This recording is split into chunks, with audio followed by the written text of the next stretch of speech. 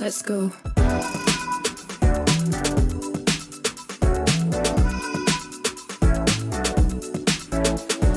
Welcome to Micromobility, a podcast exploring the disruptive potential of lightweight utility vehicles. Using the history of computing as a framework, we examine how these technologies will upend everything we thought we knew about the future of urban transport. The host of the show is Horace Dediu, founder of Asimco.com, and I'm his co-host, Oliver Bruce.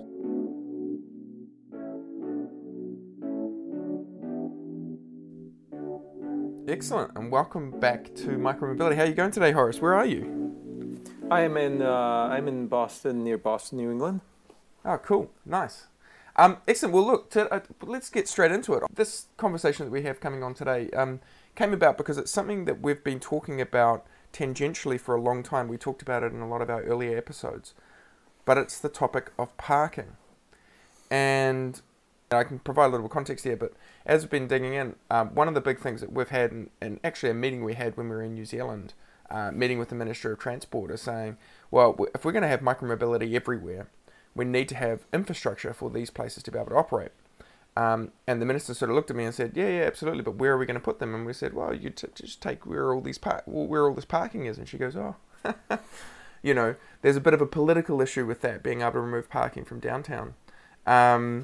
And I think as we've been, I've been digging into it, and I know you have as well, we're finding that, you know, there are challenges to being able to repurpose roads. But actually the most logical place is taking it from parking. Sure. And so I thought maybe what we could do is, do you want to talk to what it is that you've been finding as you've dug into parking, what the challenges are and where the opportunities might be?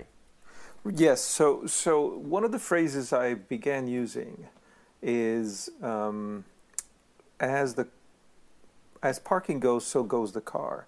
And in many ways, actually, can be played backwards. As parking went, so went the car, because the greatest enabler for the car as it is today has been the provisioning of enormous amounts of parking. And actually, there's this great research that's available on the subject from Professor what's his name again? Donald Shoup. We are both. Yes. Yeah. We would be both considered to be Shoupistas, I believe, is the term. Okay. If you're a fan of Donald Shoup and his parking policy ideas. Yes. Well, he and I recommend firstly that he there's a book which is not actually very long in publication. Although he has been spending most of his life, I believe, on this topic. And he's quite quite advanced in age, but he has recently published the sort of the opus on the subject. It's hundreds of pages long. I have not had the time to read it yet. Yeah, the high cost of free parking. Yes, the high cost of free parking. But there's a short interview you can find on, I think, Vox. Yeah, I'll link to that in the show notes as well. But it's a very quick summary. It only takes a few minutes to watch the video and read the article.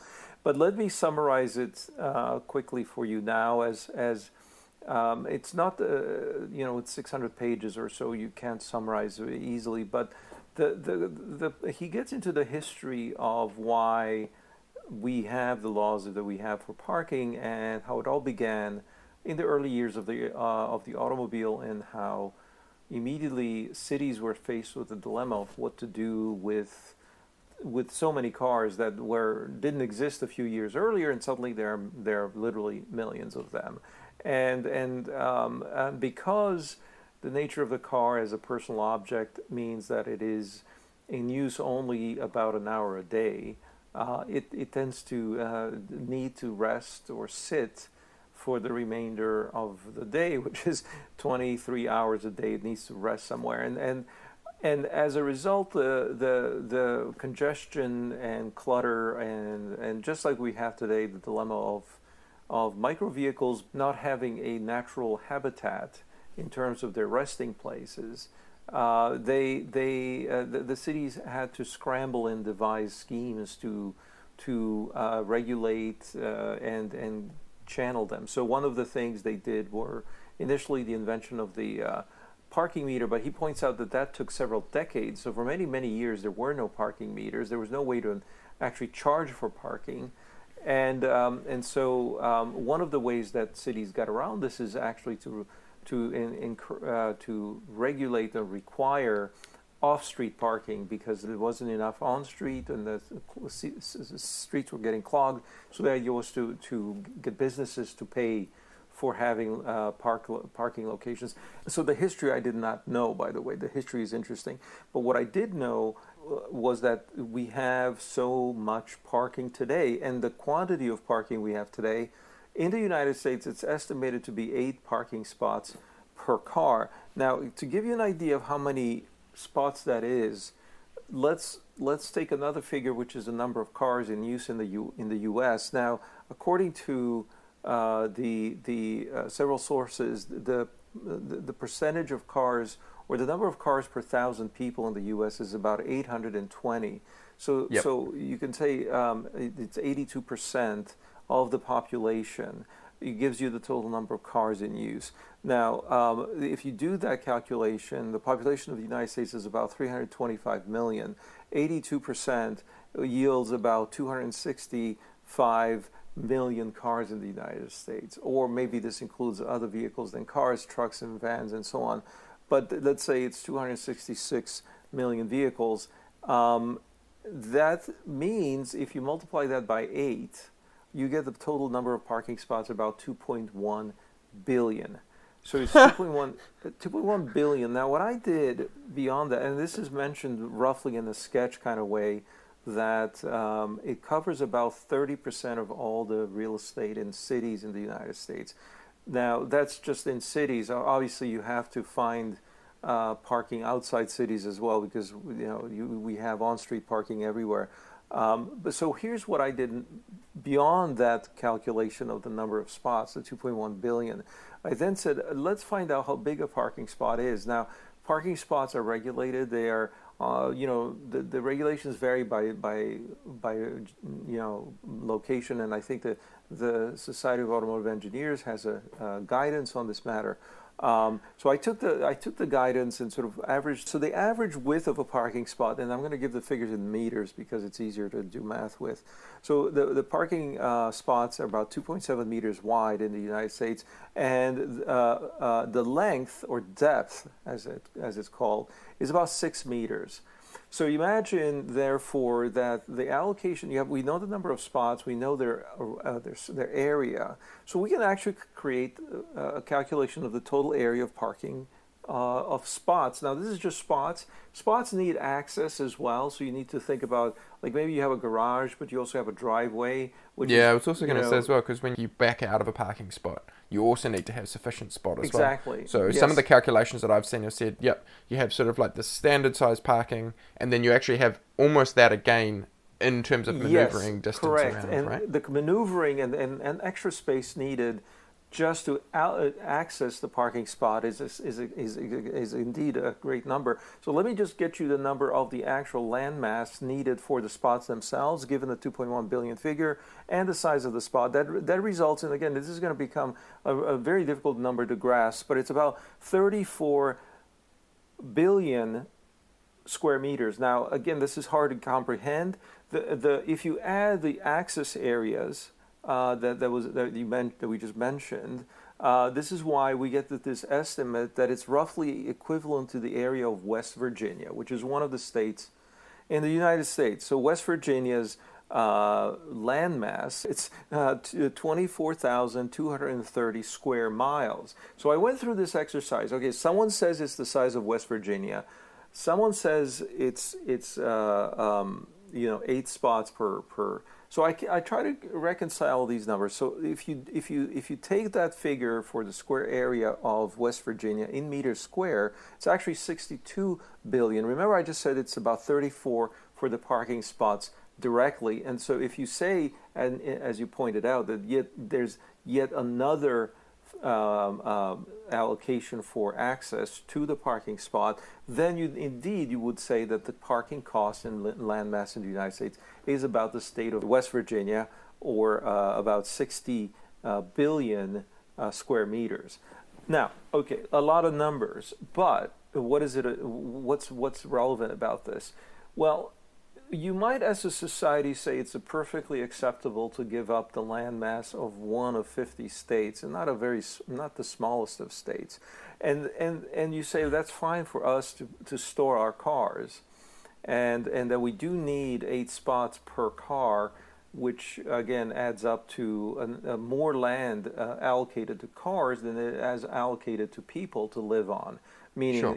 if you ask how much land does a man or a woman need, well, you can calculate that on a square meter basis as well, and we can debate that. But I wanted to point out another thing about this number is that if it's located in an urban area, that land, which is, of course, I know, very sparsely distributed, it isn't concentrated land, strips along sides of roads, parking lots, some are on the surface, some are stacked together in parking garages and so on. So some of it is concentrated, some of it isn't. But you end up with this question of, well, what is this land worth? Or you could also ask, what is the state of West Virginia worth? As the land in West Virginia, but then you got to say, well, what if West Virginia was made up of mostly urban land? And then you would say, well, what are all these cities that make up West Virginia amount to? And so one way to do this is to calculate both what it costs to rent a square meter and how much it costs to buy a square meter, so we can calculate a value. And I did this just for fun. I had to calculate. You have a very funny idea of fun, Horace. This is. There are ways of estimating the rent per square meter. Actually, sure. These are commonly cited numbers. So, and I didn't pick the most expensive real estate in the U.S. or in the world. I picked something like maybe a European city, which is probably expensive, but not the most expensive place. But I picked the idea of renting at the rate of about $37 per square meter, which is $3.50 per month. So. Yeah. So, and also to buy it is about $1,720 per square meter. Give you the equivalent in feet. It's $3.50 per square foot, or $160 to buy per square foot. So these are many times in Europe. People cite an apartment's cost on a per square foot basis.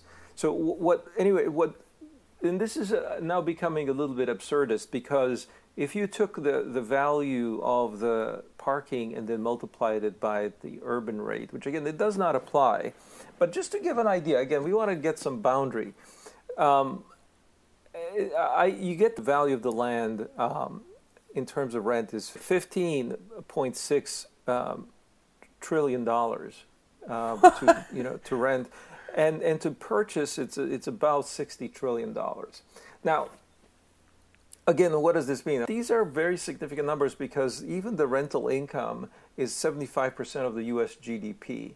So Obviously, we don't expect this to happen. This is an absurd idea. But in order to get a handle on what the commitment has been to paving that much land, to providing it to cars on such a copious basis, and also to not charge very much for its use. That's what's interesting, is how 8 parking spots per car. And just to clarify as well, when you say that there's 8 car parking spots, you'd say, well, there's obviously the home car parking spot and someone's work car parking spot, and then there'll be like a supermarket car parking spot, but that wouldn't be entirely attributable to that car, but that one of those 8 would be in part attributable to this. It's ridiculous, because a car normally only needs 3 spots, typically because you take 3 trips during the day, so you should have a home spot, you should have a work spot, you should have a shopping spot. But it's gotten to the point, so many countries are not at the level of 8, they might be at 5 or even 3. But in the U.S., because it has, for example, so much retail, the number of square meters available for retail are like 3-4 times more than in most European countries. because we have that retail, and most retail then has a requirement for attached parking, we ended up with this eight spots per car. So the logic came about not because anyone was doing any math, but rather simply that, and this again is in the book as well, that the regulations were written over decades and said, okay, if you have a restaurant with so many or so many tables, for example, you need to have so many spots. If you have, and he even said, for example, if you have a swimming pool, it's like, let's say it's a health club, it has a swimming pool. You have to have parking spots based on the amount of water in the pool, or you have to have parking spots based on if it's a baseball field or anything like that, based on the number of seats. And he said it's all basically guesswork and bloodletting is I think the example he gave. It's kind of a and does it have to specify that it's free parking? Because I know in most places this parking is provided for free. In most places, but it's not. But I do believe there's regulation on if there is private parking. There's some regulation on how much you can charge. I know New York, Boston, some of the East Coast cities that are very old that were before the car. Then the parking garages there tend to seem to all be priced the same way. And that's because, again, there's a regulator that has come in and said that you can't price, or you have to keep at a certain level. I don't know. It depends again on many factors whether you can charge and how much. And but most places that are oriented around shopping, they want to reduce the cost of parking because they believe that that provides with more foot traffic because it's easier to get there. So there are various theories here, but in the aggregate, and again, you can justify anything. You can go back and say, well, of course this makes sense. So someone had to make this decision on some basis, but when you add it up in the aggregate, you get to some absurdity. And that's what we're pointing out, though, is now if you start with the aggregate and then work out backwards and say, well, hang on a second, we're living in an absurd environment, so that seems anomalous, and so we have to step back and discuss how do we get here, what's the logic that's being exhibited. Yeah, I mean, I guess there's two parts about it that are interesting to me. One is there's in a very kind of like hyper specific example. So I live in Wellington. A lot of our suburbs are where you would have people who might want to be able to utilize micromobility in the form of e-bikes or scooters to be able to get into the center for their commutes, don't feel safe going on any of the arterial roads that connect the suburb to the city, because those roads are typically pretty tight, and yet when you look at those roads, they've got a heap of cars parked alongside them. So it's like where those cars are parked or where you would want to go and build dedicated infrastructure.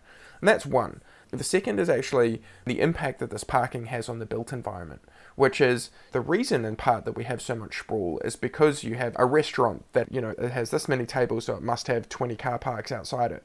Well, those car parks mean that everything ends up getting spaced out very significantly, destroying the kind of the feel of the place because everything ends up quite far away from each other, which is in part where micromobility helps because it allows you to travel quickly between those places in a way that you wouldn't be able to when you're walking, but it still kind of makes it a really crappy environment. Yes, and where I read this, I don't remember, but in those video games where people are racing through cities, the driving games, well, the cities which are simulated in these games don't have parking. And the logic of why there are no parking space or parking lots in the virtual worlds is that it would make the game too boring. The excuse is that they're all underground. They're all underground parking. But in reality, if you do go through major cities, newer ones anyway, you're just driving by a lot of parking lots. So we need cars to drive distances which are long because we have put most of the space to use to park cars which are needed to drive long distances. It's a circular argument. Totally. Catch-22. So that's the absurdity of it all. It's that we ended up with a situation that doesn't make a lot of sense.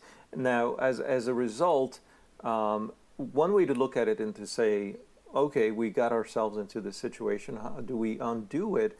And then do we try to remove parking? And it's very difficult to undo 100 years of development and regulation and laws and behaviors. And once you created this dependency on the car, to actually destroy the enablers of that would cause people to be left with a lot of distress. I believe they call it like parking rage, where people there's stories of people getting out of their cars and like killing people because they're so enraged that someone's taking their car parking space. But in the political case, equivalent of that is, as you pointed out, city mayors and councils, they said we can't actually do this easy politically. We may want to, but we're going to have hell to pay with citizens demanding parking, businesses demanding parking. So it seems like it's a catch-22. You can't do the right thing, and we have to preserve the wrong thing because there's some pain to be overcome, and nobody wants to suffer. The point I'm making on this, however, is let's take it a step further, which is to ask, given that there's so much land allocated to parking and there's so much land that's probably underutilized, wouldn't it make sense to perhaps invent a way to get better utilization out of this land? So one idea would be to permit cars and micro vehicles as well to use the same parking, first of all, and so we could maybe provide some of the spots to micro vehicles and then charge different rates for each one, because right now we don't have a way to price micro spots. Micro spots are this idea that, and by the way, a lot of people rage against micro vehicles because they're often parked on the sidewalks, on the footpath, and that should not be allowed either. But they don't really have alternatives, and when you do have millions of them in a city, you can't really just put them in bike spots because there aren't enough bike spots. So you need to begin to properly integrate them into the existing spaces that are allocated to cars, and yet pricing that usage of land. So what I'm equating fundamentally here is that transportation and land are closely interlinked. In particular, as I said, as parking goes, so goes the car. But as parking goes, so goes any other mode of transport, and that is parked there. So the logic then is going to need to go towards this idea of, okay, we're thinking about a transportation solution. What is the land use? What is the land, and how do we price that land? Because that's a common that's a common good. Often in cities, no one owns the street; it belongs to the city, and the city then decides what is a fair use of that land, and that goes to parking as well. So I don't suggest that micromobility should get somehow free access to parking. It should certainly pay for parking, but so should the car, and it should pay in proportion to how much it uses. So a scooter, if there are 20 scooters per parking spot, then it should be priced at 1/20th of what a car costs. Of course. So I've been having this exact argument in front of my house. So I live in this quite nice part of Wellington, and it's sort of like a seashore promenade. In front of my house, I can buy a residence parking permit for the equivalent of $1.37 a week. And there was a recent discussion in the council, because they were talking about putting this rate up to maybe $2 a week, and the amount of pushback that everybody got. I mean, it was like, oh my goodness, how crazy is this? You're coming along, and it's the council trying to steal all this money and blah blah blah blah. And I went and put forward the proposal and said, look, it's completely ridiculous how cheaply this area is parked. But the challenge that we have in the council is for them to be able to increase that pricing. I mean, to get a private car park is anywhere between $20 and $40 a week. So it's probably 15 to 20 times more expensive. Mm-hmm. The challenge that the council has is that they're constrained by legislation at the national level, as will be the case in most countries, I think, as well, where they're only allowed to charge for cost recovery. They're not allowed to turn it into a revenue source. And that was originally done, I think, because councils would price gouging. and charging high rates back in the sort of 50s and 60s. I mean, you've just got layers and layers in which the car has been entrenched into the way that we do things. Because it's been around for so long, you know, Yes, that make it very challenging to go along and say, well, no, absolutely, if you want the car parking spot, that's fine, but pay $1,000 a year for it. Pay what is appropriate for the land use. Even $1,000 a year is remarkably cheap, and what we're not pricing is the fact that this is premium real estate. That if you aggregated it, it would be equivalent to housing for millions and millions of people. And yes. And that's to me the mysteries, and I call it the arbitrage opportunities, to think about the fact that housing for cars is super cheap and housing for people is super expensive and getting even more so. And at some point, when the delta between the space for cars and space for people becomes so large, then people begin to think about living in cars. Because if the car pays so little rent, why not use that as living space? And we're seeing more and more of these things emerging with people living in RVs on streets in California. There was a story that ran recently about a company in Japan that is a short-term car rental, like a Zipcar. What the story pointed out is that this company was observed that there were many people who were renting the cars and not driving them. They literally drove them for 0 kilometers, and not like just a few hundred meters. No, actually 0 meters. They got in the car, rented it for a couple of hours, and then got out of the car. And they began to survey people who did this and asked them, what did you do actually? Why did you rent our cars and not drive them? And they were giving all these amazing answers. Basically, they were used as private space. People were using them to eat lunch. People were using them to make phone calls. People were using them to practice singing, like karaoke. There were countless reasons. Now, in Japan, of course, people don't have a lot of privacy. So the idea of a car being private space, and it kind of gave you probably a feeling of solitude and happiness of having that place to yourself, even if it's only for a few hours. So in a very dense environment, and by the way, the rate for doing this was negligible. It was just a few dollars. Because was it based on the mileage of the vehicle? Partly, but I actually think that these vehicles had the deal with the city to have these parking spots for them that were fairly cheap. So they were only paying 10, 15, let's say, dollars or something for a couple of hours. So it wasn't a very expensive proposition. Then when I tweeted this out, this article, people started saying, "Oh yeah, I do this all the time." And these were Americans doing this, and they said not necessarily 0 miles, but if one case was that it was cheaper to rent a car and store your luggage while going. If you have a long layover in a city. And you didn't have anywhere to put your bags because now there are no lockers or things like that. People actually rent the car to store stuff, and all of these jobs to be done as a result when you look at them. So you have people living in RVs, literally in residential areas. People renting out their driveways to RVs to sit in a driveway.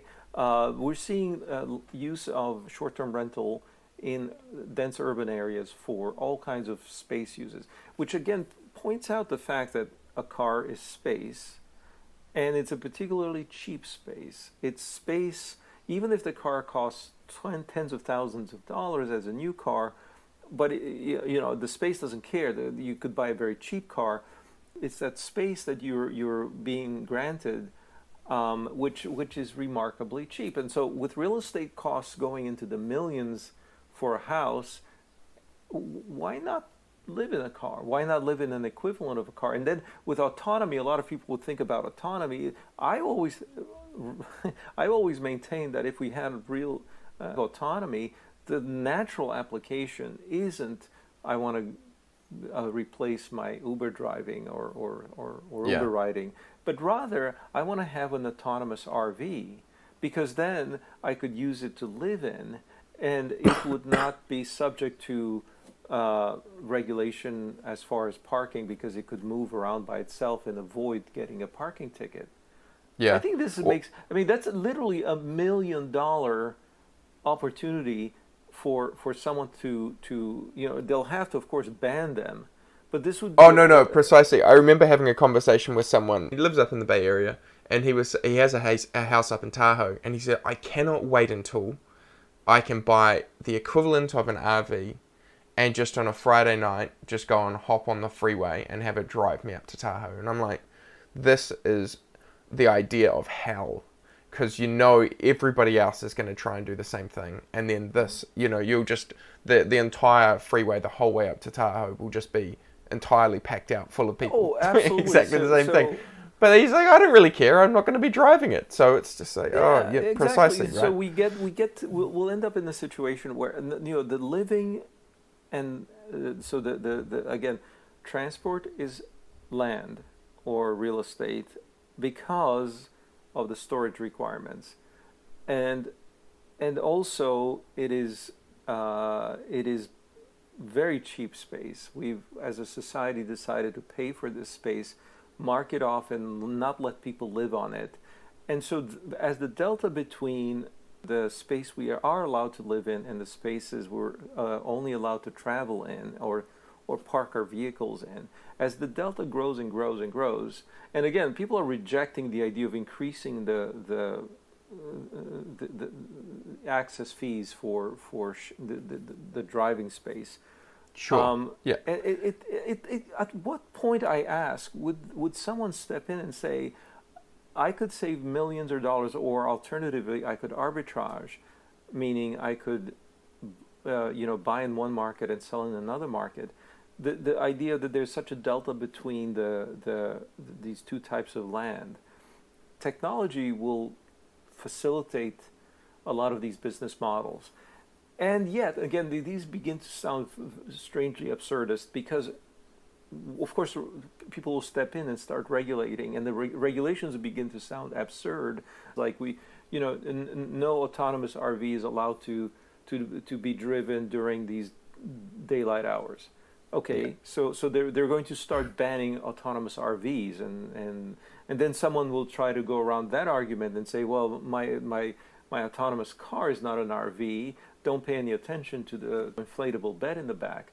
And so on Yeah. and so on and so on and so on. And so at some point, some cities, and I'm speaking mostly those in the U.S. and the British and Australia, for example, where we've committed to the car. But if you look at Europe, in Europe there are increasingly the movement is not just away from parking minimums, but rather towards parking maximums, and parking maximums of zero, which means that no new development is permitted to have any parking associated with it.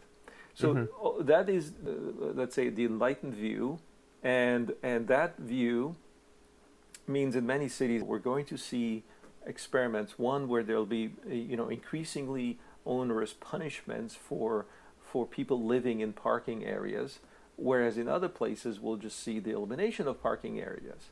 Now, when you start to say, okay, so how do these cities develop as a result? Cities which decide to ban parking altogether, or cities who try to essentially whack-a-mole to try to stop what is an over allocation of parking being reallocated towards living?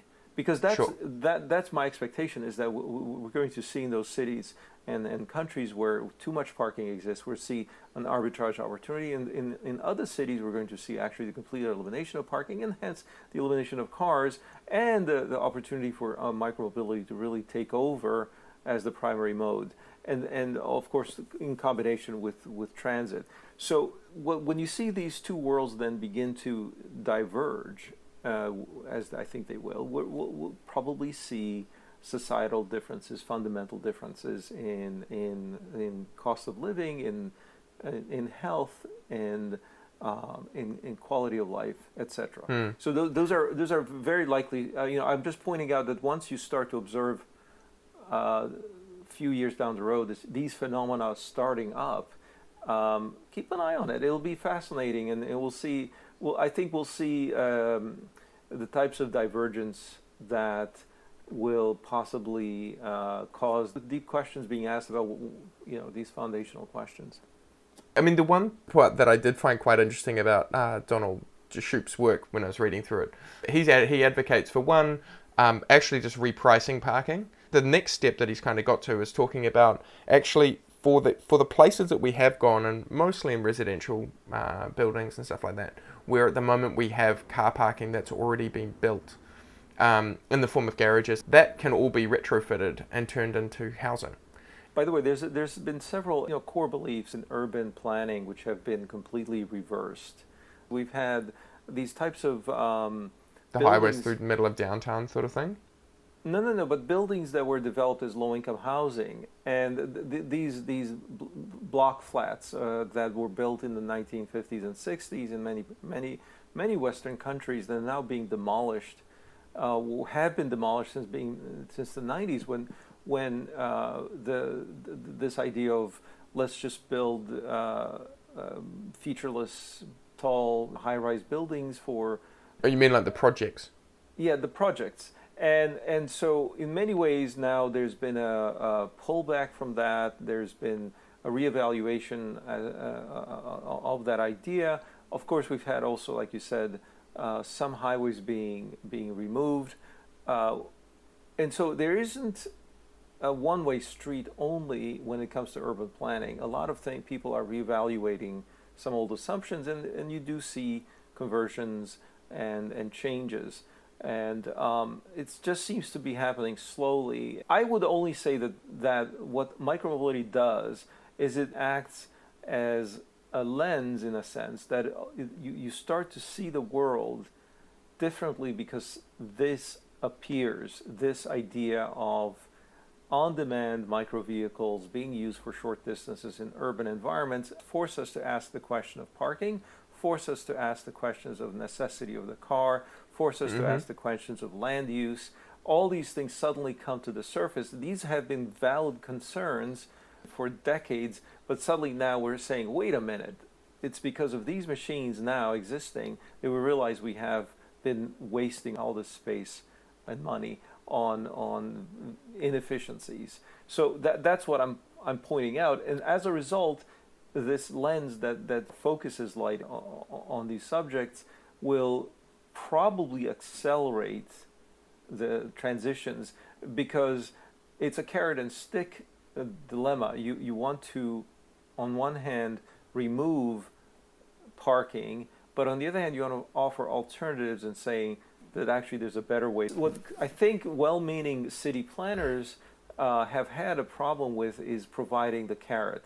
They've wanted to use the stick of, let's face it, congestion pricing, the removal of parking, zoning changes, street redesigns, addition of transit. All these things have been on their wish list for a long time, and the violent resistance that occurs has been because these seem like a reduction in the accessibility of cities and kind of increasing costs, etc. And as a result, people are saying, well, why are you making life worse for me? And you say my benefit is off in the long-term future, and that somehow the benefit is for entire society, but I'm going to suffer. So the idea is to then say, we have a solution for you that's actually better than what you're fighting for. So that's where I think micro is helpful. So back to parking, just want to make sure that we cover this topic, and I think we need to get a little bit deeper. And I have a few interesting thought exercises to apply here. Is for example, what could happen if you monetized the parking that exists? What could happen if you reallocated the parking to vehicles that might be used for micro trips or even for living space? which again may shine a light on the situation and say it's an absurdity, but it should accelerate the conversation. Anyway, it's a fascinating topic. I would love to, as I said, one of the highlights of my work in the last few years has been the understanding that most trips are short, and that implication as to where the money is, where the vehicles should be, the size, shape, and also the time spent and the value of travel. You have to rethink all of that once you understand this phenomenal distribution game. And secondly, though, now with parking is the realization, this is one of the big theses, is the realization that transport and vehicles are equivalent to land, that it's a real estate question. And, and the aspects of real estate are profound in so because they are a finite quantity. So the thing about why the economics of land is peculiar, because again it's a finite resource. We can't manufacture more of it. Unlike a lot of the things we consume, we can't make more of it, and that's why it doesn't depreciate. It's not an asset that you measure the same way as you do a durable good or a perishable good. It's a very interesting economic dynamic around land. And so when you equate that with transportation and say, wait a minute, do you understand that what you're dealing with, even though you're talking about emotion, you're talking about transport, you're talking about dynamic things, there's a huge static element to it, which is that it's the most static of all. It's the unmoving element, which is land itself. And these two things being so deeply related, and again, one of the things that comes up a lot in the conversation on Twitter when I bring this up, most people say, aha, the answer is autonomy. The answer is shared autonomous vehicles. But it isn't. And that's the point I think we have to make maybe in another show. But what is the impact of autonomy on all this? Because you can imagine the argument, utopian as I think it is, that we would somehow just have vehicles that don't need parking, which is the premise of autonomy. They don't need parking. They don't need drivers. But I think we've got some great guests for that as well, potentially. But we should probably put that as an item for the next show. So absolutely. Well, awesome. Hey, thank you so much, Horace. Of course.